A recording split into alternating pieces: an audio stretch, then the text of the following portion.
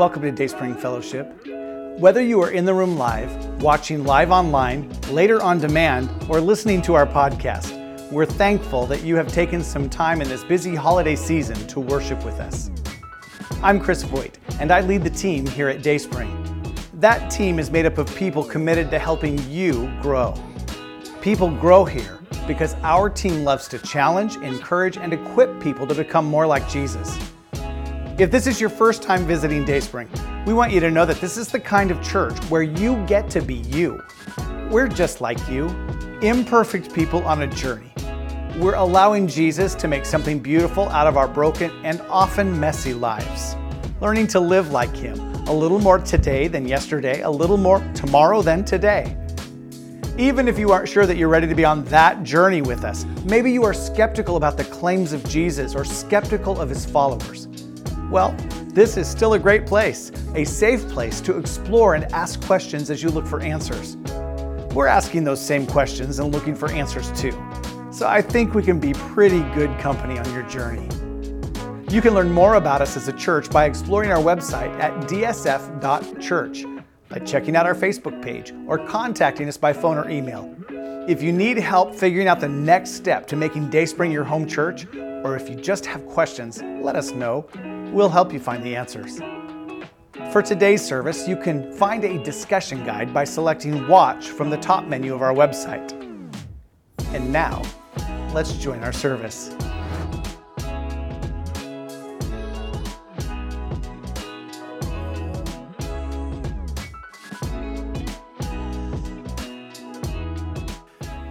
The week began like most of my weeks.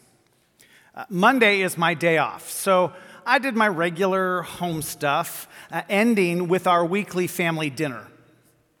I was tired by bedtime, so as usual, I was asleep when my head hit the pillow for an hour. And then I spent the rest of the night tossing and turning until my alarm went off at 5 a.m.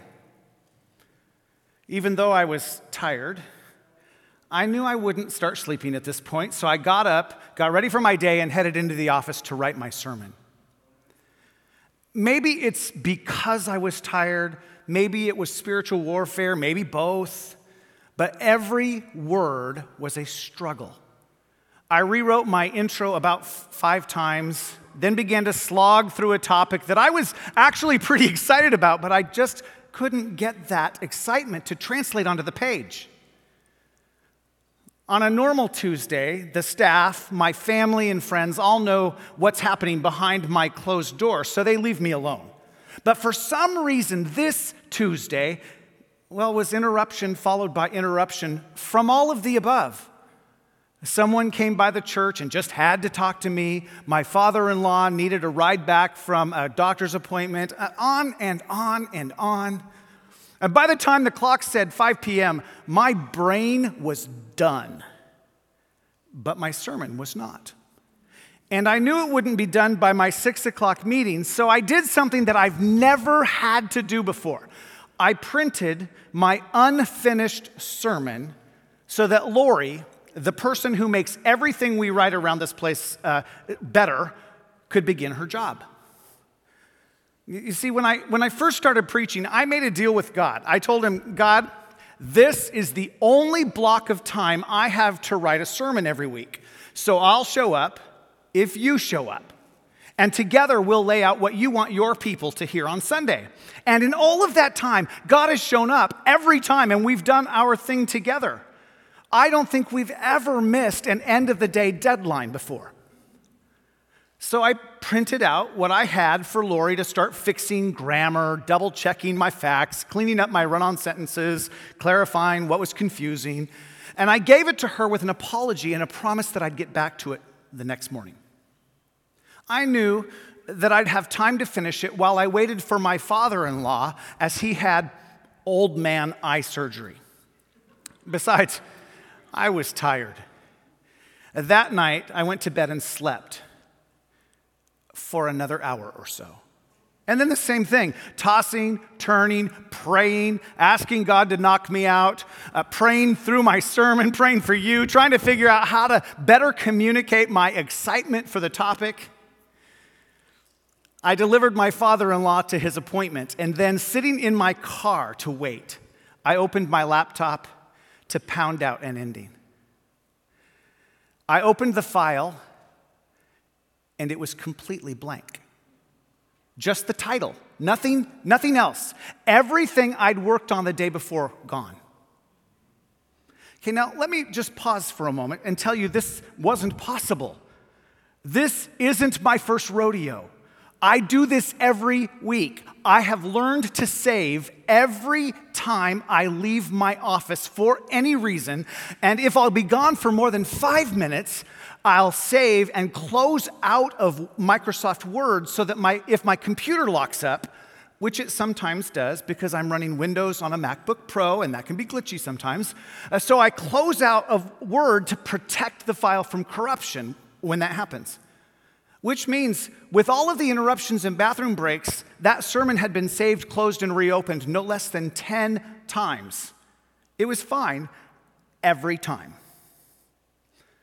In spite of all of those precautions, I was left with nothing. But I had done something the day before that I never do. I had printed it out for Lori. So not all was lost. When I got back to the office, Lori started retyping it for me while I was in meetings. And then all afternoon, I worked on the end. Well, I tried. I got nowhere. I was too tired and had writer's block. So I shut everything down and I headed home. I knew Dee Dee wouldn't be home that night, so I would work on it after a break. And got nowhere once again. I went to bed, fell asleep immediately, and wouldn't you know it, God woke me up at 1:30 in the morning with the ending in my head, as well as a few rewrites, and I wasn't going to risk losing all of that. So I got up and I went downstairs and spent the next 2 hours finishing my sermon. And I got back in bed at 3:30, asleep by 4, blessed sleep, and wouldn't you know it, woke up 2 minutes before my 5 a.m. alarm. Now, you'd think that I would have turned off the alarm, rolled over and went back to sleep. But I couldn't. You see, God once again woke me up, and he was clearly speaking something to me, as real as if it had been audible. And I looked up to heaven, and I said, really? Now? Let me take a shower, get a Diet Coke, and get to the office so I can journal this. So that's what I did. I journaled what he was telling me. And he said, Chris, you're going through a growth spurt.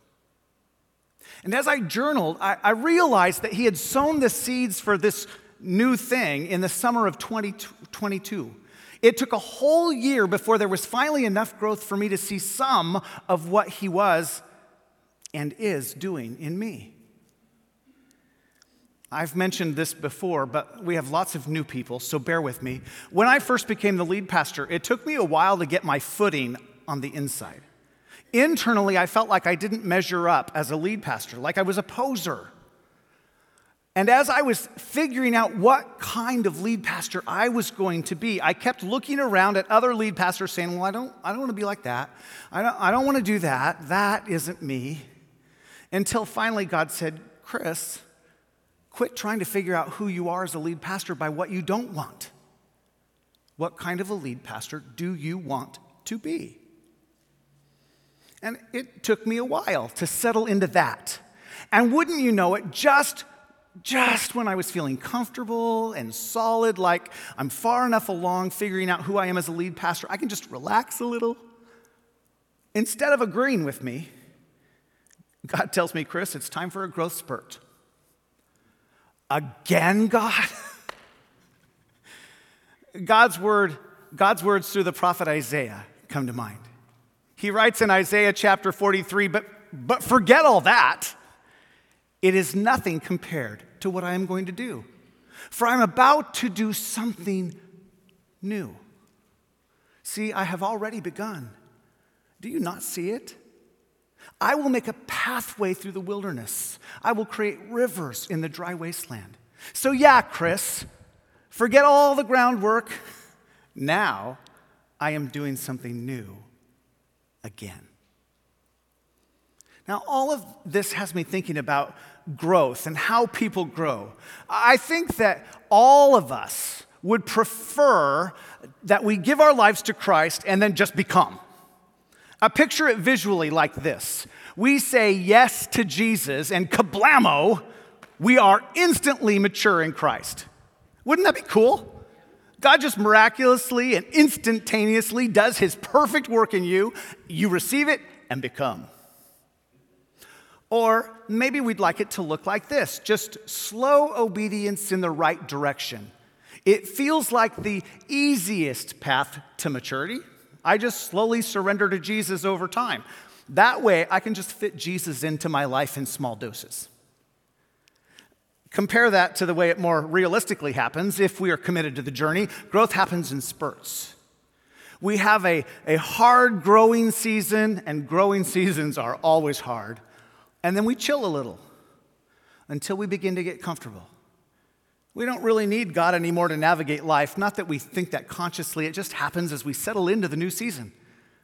So he brings us into another growth spurt, allows us to breathe a little, and then another spurt. Becoming like Jesus happens in spurts. Or for those of us who like to wrestle with God for control, we come to Christ, we get really excited, we start growing, and then we get distracted. God disappoints us, other Christians disappoint us, we lose our job, or sometimes even worse, get a promotion and our job consumes even more of our lives. Our marriage challenges get overwhelming. It's just this endless cycle of back and forth and back and forth. On fire for Jesus, lukewarm, cold. On fire, lukewarm, cold, fire, cold. Slowly, painfully growing up in Jesus. Now, whatever the pattern in your life has been, the reality is that you are different today than you were just 1 year ago. God has been at work doing something new in you. You aren't the same person today that you were on December 31st, 2022. Over and over again in the Bible, God tells us to look back and remember, what he has already done in us, for us, through us. Psalm 145 puts it simply like this: I remember the days of old. I ponder all your great works and think about what you have done. You see, we have a tendency to get caught up in the here and now and forget, or maybe take for granted, what God has already done in our lives. And then we hit challenging seasons, growth spurts, and we lose steam. We lose hope. We get discouraged. It feels like God has abandoned us, or isn't listening to us, or doesn't care. But it's in looking back that we begin to see a better picture of how far we've already come. Looking back gives us hope when we feel hopeless, courage when we are afraid, because we know that God has not only shown up when we needed him in the past, he's been there all along. And you can't really know where you're going if you never look back at where you've come from. Whether you've yet to realize it or not, God has been up to something in you. You want to figure it out. You want it to settle into your soul. Those lessons have usually been hard won. You don't want to miss what he's been trying to do and have to go through all of that all over again. So today, we're going to try something different. I've already just given you one picture of how to look back and remember. I've asked the other pastors to do the same. Well, John got out of this. I guess having twins is a good enough excuse. I'll just tell you what he's learned in 2023. He's learned to change diapers. But because looking back and remembering can be different for every person, I asked Jan and Michelle to share what God's been up to in their lives this year as well. Maybe something they say will spark something in you that you wouldn't get from me. And that's okay. Whatever it takes to help you grow. So next up is Jan. Though a few of you grew up learning from her in children's ministries, yes, she's been here that long, this is her first time teaching in big church. Jan? Thank you, guys. Well, I'm Jan, and I'm the children's pastor here. What? So my journey with Dayspring began in 1994 when my late husband Greg and I started attending, and soon after we became members of Dayspring Fellowship. 2 of our children were in preschool, and 1 was in elementary school. So the next step seemed natural for us to serve in children's ministry. So as the church grew, so my passion to continue to serve children also grew. Eventually, I moved into different leadership positions, serving with our children's ministry pastors, Margot Gerner, and our beloved Anna Bertz. So when Anna stepped down to serve her family, I was asked to fill in as an interim children's pastor until the position was filled. The pastors and I realized that that was where God wanted me to be. So, with a great deal of help from our nursery and soon-to-be early childhood coordinator, Liz Basand, we are moving in the direction that God is leading our Dayspring families. Several years ago, our church studied the 40 Days of Passion, or 40 Days of Purpose, which was based on the Purpose-Driven Life by Rick Warren. One challenge we were asked to do was to decide on a life verse. And the one that I chose and continue to embrace is Mark 12:30-31. Love the Lord your God with all your heart and with all your soul and with all your mind and with all your strength. The second is this: love your neighbor as yourself. There is no greater commandment than these. So I was challenged this year to reflect on the question, to quote Pastor Chris, what does love demand? What does the commandment say? To first love God and then to love others. How do I live each of these out? So first, what does it mean to love God? Well, first let's ask, what does it mean that he first loved us? It was his willing surrender to the Father's will to die an excruciating death on the cross, separated from God, to provide us with a once and for all perfect sacrifice so we could live with him in eternity instead of being separated because of our sin. He wants us to have a relationship with him because he loves us. So what is our loving response? It's our willingness to die to ourselves, which includes giving him our time, including my British mysteries, our precious hard-earned money, our dreams for ourselves and for our loved ones. Another way he shows us his love is by giving us free will.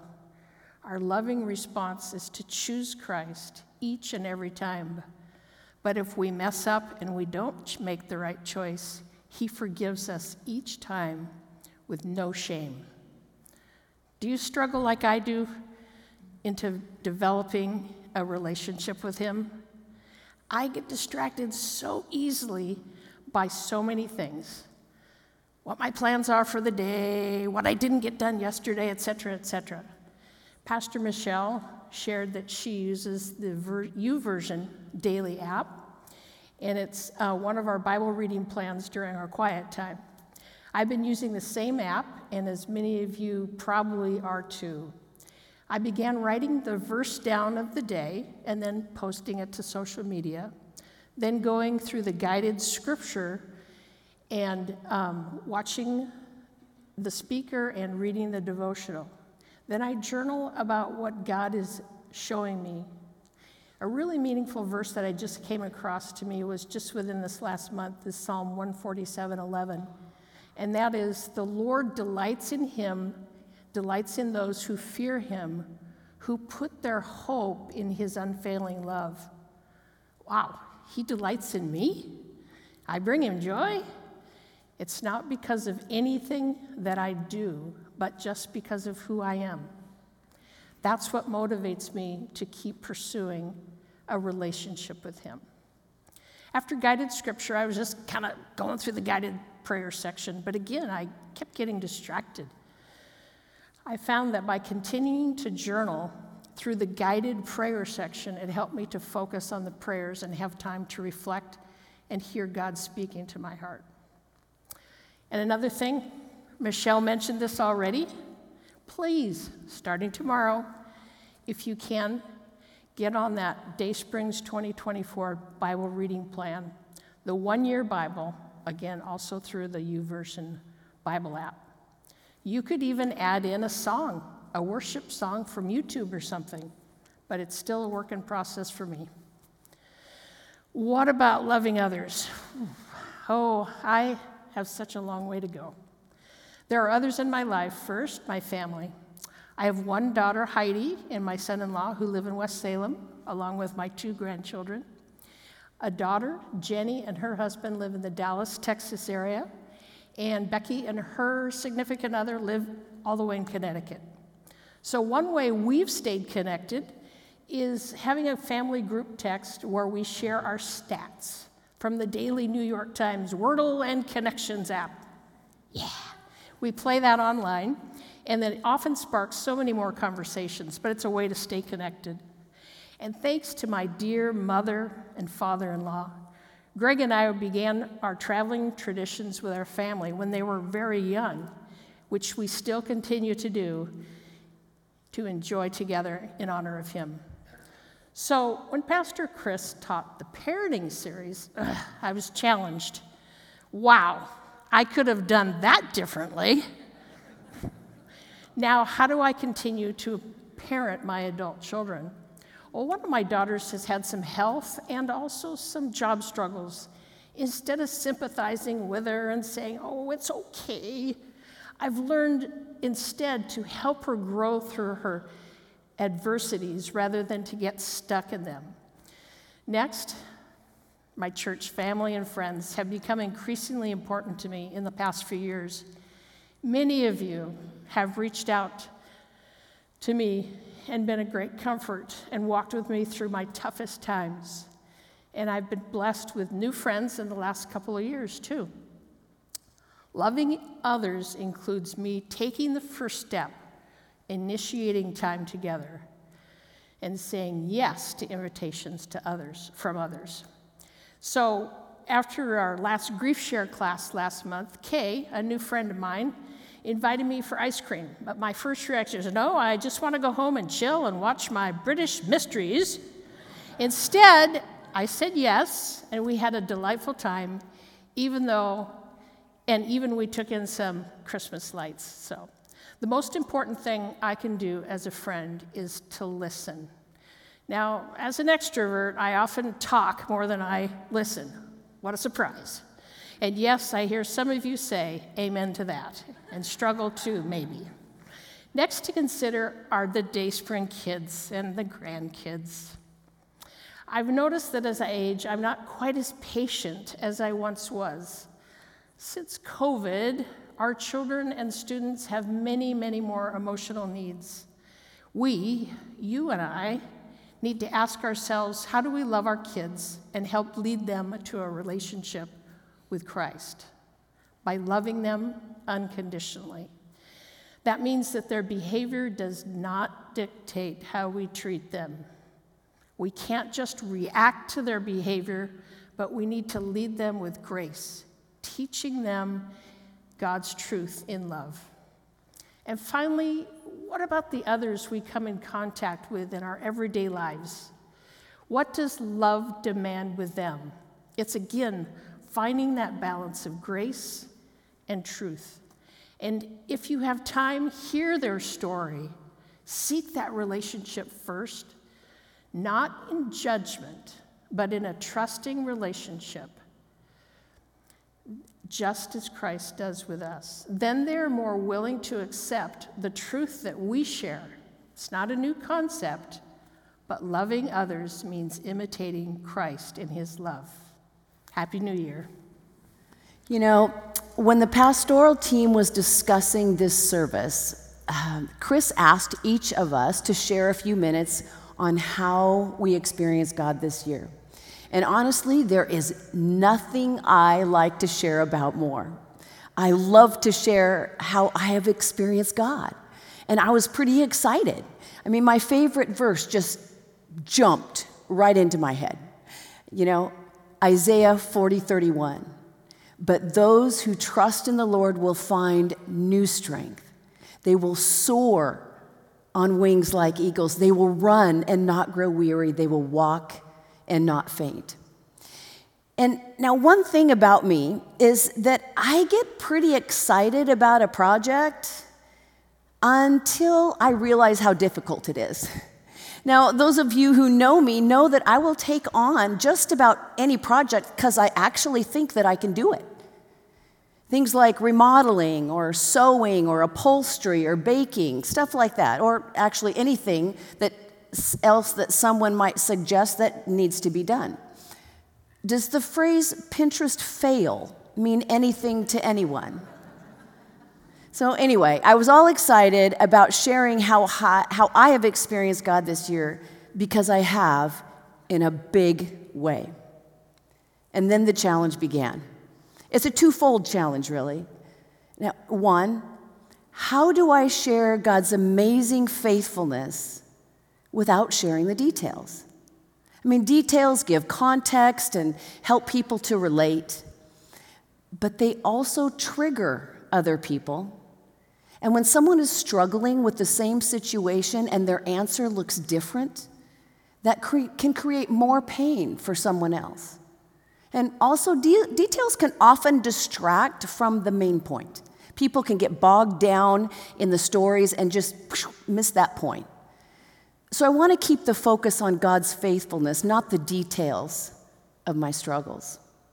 Now, the second challenge is how to share without throwing other people under the bus. I mean, God is always working. People are still on the journey of learning how not to be a jerk, or how to quit talking negatively, or how to forgive, or how to understand that they're causing more hurt than they realize, including me. Throwing others under the bus does not glorify God, and it also distracts from the main point. So in order to keep the focus where it belongs, I will not be sharing details of my experience. I'll share in general terms to keep the focus on Jesus and his faithfulness. So recently, Deeds, that's what I call her, Dee Dee, my friend. This is also a weapon. Dee Dee gave this to me, and it says, "It's not my first rodeo, I have season tickets." It kind of sums up my life as far as experience with challenge and heartbreak. And this year was no different. And as one year flows into the next, some of my experiences of this year came forward from the year before. And then, of course, this year brought its own growth opportunities. And I call them growth opportunities because that's exactly what hard times are. They're an opportunity for us to grow our faith. And like it or not, in order to grow, we have to be tested to the point where there's nothing else to do but have faith that God is working, that he loves us, that he is good, and that his plan is perfect.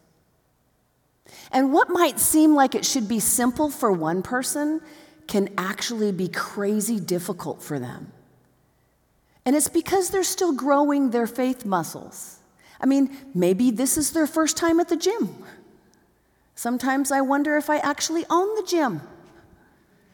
And I'm sure that you feel that way about your challenges too. But God. You've heard me say that before. But God. You know, when you say the word but, it negates everything that came before that in the sentence. I experience pain, but God. I experienced hardship, but God. I experienced disappointment, but God. And that's why I say it so much, but God. God's faithfulness negates the negative. Now, God's faithfulness isn't always the outcome that we desire or expect, and it can be, but it isn't always. God's faithfulness is in the fact that we survive it, emotionally speaking. And God's faithfulness in our growth in good times and through rougher ones. God is faithful to love us and grow us and comfort us and give us strength, and that needs to be enough. Now, you've heard me say that I journal in my quiet time. I journal my prayers and scripture and just kind of babble to Jesus. And I decided that, I could find help if I looked back over this year's journal. So I did, and after scheduling a follow-up with my counselor, just kidding. Well, actually not really. I did go in for a tune-up about mid-year. Anyway, my journal. It's filled with God's peace and presence. When we seek the Lord, He meets us where we are. And I look back and I see how many times He gave me strength for the day. I see how many times He kept my mouth shut.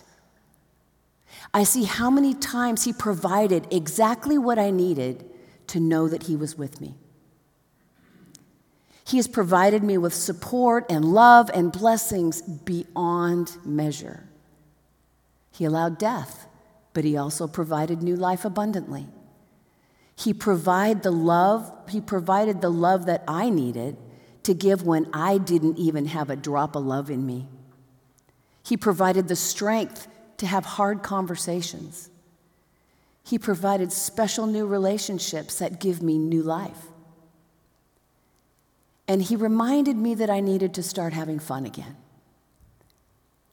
I see how He answered prayers in ways that I didn't even consider. And I see the not yet answers. He's still working. Just because it's a not yet doesn't mean that He forgot about it or that He gave up on it. He's always working, even when we can't see it or we choose not to. He has been so faithful in bringing my heart around to where His heart is that I can't even put it into words. I mean, His faithfulness isn't always in fixing things the way that I think they should be fixed. His faithfulness is in working in me, changing my heart to trust Him more. And I think most of us can sum up our challenges and our heartache in one word: fear. We are afraid. We're afraid of the loss. We're afraid of the disappointment. We're afraid that there won't be enough. We're afraid that we're not enough. We're afraid that our heart just can't take it. But God has told us in His Word that He will never leave us, He will never forsake us, and He won't. That word fear is gravely misunderstood. It actually has two meanings, and I think we tend to camp on the first one, which is an emotion of dread or alarm caused by a perceived danger. I'm afraid of the outcome of whatever. At least I do. But biblical fear is different. It's a profound reverence and awe of God. And for me, it is an ultimate trust in His work. Now, I'm sure that my challenges are not over for my lifetime. Even so, I'm going to choose the word fear differently.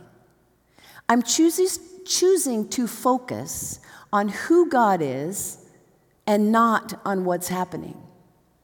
And I'm not going to lie, it isn't always easy. But focusing on the who of Jesus changes my perception on the what of life. Now, to start, I read you my favorite verse, Isaiah 40:31. But I want to put it into context by reading a bit more of the chapter. And we're going to start with the same chapter, Isaiah 40, but we're going to go start at verse 12. You'll see it on the screens here. Who else has held the oceans in his hand? Who has measured off the heavens with his fingers? Who else knows the weight of the earth or has weighed the mountains and hills on a scale? Who is able to advise the Spirit of the Lord? Who knows enough to give him advice or teach him? Has the Lord ever needed anyone's advice? Does he need instruction about what is good? Did someone teach him what is right or show him the path of justice? No. For all the nations of the world are but a drop in the bucket. They are nothing more than dust on the scales. He picks up the whole earth as though it were a grain of sand. All the wood in Lebanon's forest and all Lebanon's animals would not be enough to make a burnt offering worthy of our holy God. The nations of the world are worth nothing to him. In his eyes, they count for less than nothing, mere emptiness and froth. To whom can you compare God?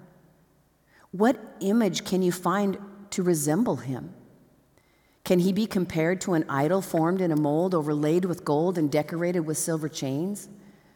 Or if people are too poor for that, they might at least choose wood that won't decay and a skilled craftsman to carve out an image that won't fall down. Haven't you heard? Don't you understand? Are you deaf to the words of God, the words he gave before the world began? Are you so ignorant? God sits above the circle of the earth. The people below seem like grasshoppers to him. He spreads out the heavens like a curtain and makes his tent from them. He judges the great people of the world and brings them all to nothing. They hardly get started, barely taking root. The wind carries them off like chaff. To whom will you compare me? Look up to the heavens. Who created the stars? He brings them out like an army, one after another, calling each by name. Because of his great power and incomparable strength, it's not a single one is missing. Because of his great power and incomparable strength, not a single one is missing. O Jacob, how can you say the Lord does not see your troubles? O Israel, how can you say God ignores your rights? Have you never understood? The Lord is the everlasting God, the creator of all the earth. He never grows weak or weary. No one can measure the depths of his understanding. He gives power to the weak and strength to the powerless. Even youths will become weak and tired, and young men will fall in exhaustion. But those who trust in the Lord will find new strength. They will soar high on wings like eagles. They will run and not grow weary. They will walk and not faint. This is the God that I experienced this year. Well, I know I've technically already taken my turn, but I'd like to share one more thing that God is doing in me. And let me set it up this way. We are all born dead. That is, because we are born into sin, we are dead spiritually. We are broken. If you imagine me dropping this bottle to the ground, it would shatter beyond repair. That's how we are born on the inside. We are born with an identity that is shattered beyond repair. We don't know who we are or who we are called to become until we meet Jesus. And he begins the process of remaking our identity from the inside out. We are brought to life instantly, but we still have a lot of cracks at first. which is what our discipleship journey is all about. It's allowing Jesus to do his good work in us, changing us from the inside out as we become more like him. From the inside out, he heals the cracks in our identity. In fact, the only way our identity can be remade is from the inside out. The world, our culture, tries to do it from the outside in, but outside in never works in the long run. It's like putting a Band-Aid on a wound that is still bleeding. Sometimes the work is painfully slow. That's usually because of us, by the way. And sometimes the work occurs faster than we're really comfortable with, which is also because of us. We're really good at fighting God for control of our lives. But over time, Jesus heals the cracks from the inside out. It can be slow, tedious work because one big crack can be made up of thousands of little shards that need to be lovingly found and healed themselves. For example, I grew up with what we might call a father wound. Broken homes and a feeling of not measuring up or being man enough contributed to that father wound. There was more, of course, but I don't want to get off topic. A father wound is part of a very complex category of wounds. That is, it's a big crack made up of many shards of wounds, and in order to heal the father wound category, Jesus had to heal everything that made up that category in my life, piece by piece. But eventually, with time and intentionally partnering with Jesus in the process, those cracks get smaller and smaller, and we begin to become whole again, or for the first time, really. Of course, when we rebel and choose to live life on our own terms instead of his, we undo some of that good work in our lives, and he has to start again. I've been on my journey with Christ for almost 50 years now. He's done a lot of work in me. And to the best of my knowledge, all of the big cracks have been taken care of. I'm pretty sure Dee Dee would tell you that that's true. She's got the best view of my insides. She's watched it change for 30 years. But there are still cracks, because we'll never be perfect on this side of heaven. There are still cracks in our identity. And I realized at some point this year that I had no idea what cracks were left. I could see symptoms of some of those cracks in my identity, but I was having trouble finding the root. Even though I didn't know what those cracks were anymore, I know that Jesus does. And so I began to invite him to heal those cracks. Every time I see a symptom pop up, I pray, Father, I invite you into that broken place, whatever it is. Do your perfect work there. When I'm tempted to sin, Father, join me here in my temptation and heal whatever is broken in me that might make me choose that temptation instead of you. Father, join me here in my anxious thoughts. Join me here in my crappy attitude. I basically decided that I don't need to know what he's doing. He's free to work any way he wants. The message of the Apostle Paul throughout his letters is that apart from the Holy Spirit's work in our lives, we stay cracked. We don't heal the cracks. The Holy Spirit heals the cracks. Paul speaks to this thought in Romans and Galatians, and in 1 Thessalonians chapter 5, he writes, "Now may the God of peace make you holy in every way. And may your whole spirit and soul and body be kept blameless until our Lord Jesus Christ comes again. God will make this happen. For he is the one for he who calls you is faithful." God makes our holiness happen. He is faithful to do his work in us even when we are faithless. So as I look back at how God has been changing me in this past year, I realize that I really want my whole spirit, soul, and body to be presented as blameless and holy when I cross the finish line into eternity.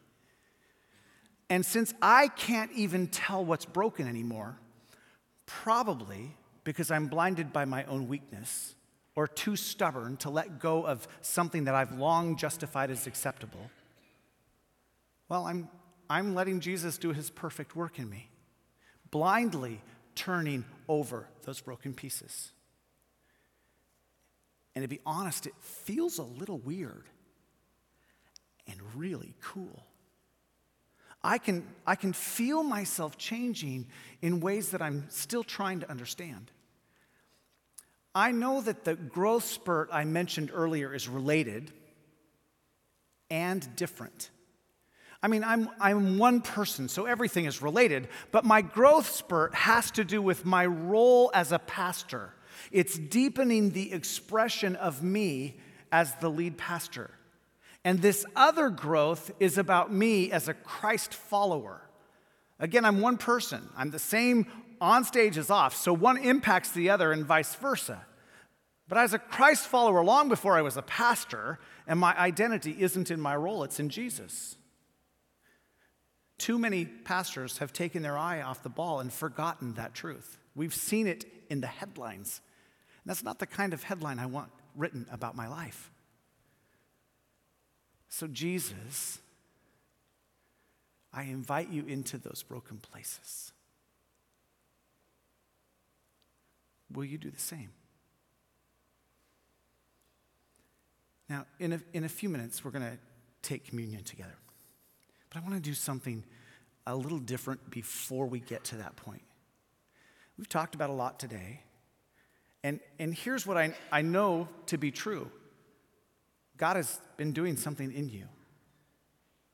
And I want to give you just a couple of minutes of just reflection on your own to just kind of begin to get a sense of what God has been trying to do in you this year so that you can take that and put it where it belongs, ready for next year. You don't want to carry anything into next year that's not of God. So deal with that. And 2 minutes is not enough time, but it might be enough to spark a conversation with Jesus that you need to have.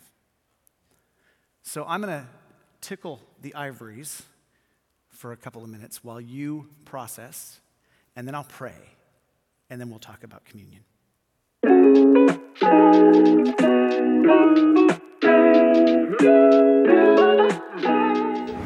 Thank you for joining us today. Let me encourage you to download the discussion guide by selecting Watch from the top menu of our website. Working through those questions on your own or with others will help the truth of God's Word begin to shape your life as you grow to be like Jesus. Please reach out if you have any questions or want help on your spiritual journey. My email address is on the screen, or you can call the church during the week. If you're just checking us out today, please know that we don't expect you to give anything to support Dayspring. We count it a privilege to play a small part in God's perfect work in you today. The people who call Dayspring their home church make this ministry possible. Their faithful giving is proof of God's work in their lives, and they want to pay it forward so you can experience the same life-changing presence of Jesus. For those of you who would like to start giving, we have 3 easy ways for you to get us your gift. Please see the online giving section of our website, or text GIVE to the number on your screen, or mail a check to us at the address you'll find on our website. Until we meet again, I am praying that God will give you opportunities to use your influence for the glory of His kingdom. And one more thing, thank you for liking and sharing and following Dayspring on whatever platform you connect with us. Thank you for rating us where that is appropriate. Even more, thank you for sharing our services with your friends and family. If this service was a blessing to you, it'll probably be a blessing to someone else too. God uses you to plant seeds in other people's lives, so keep sowing.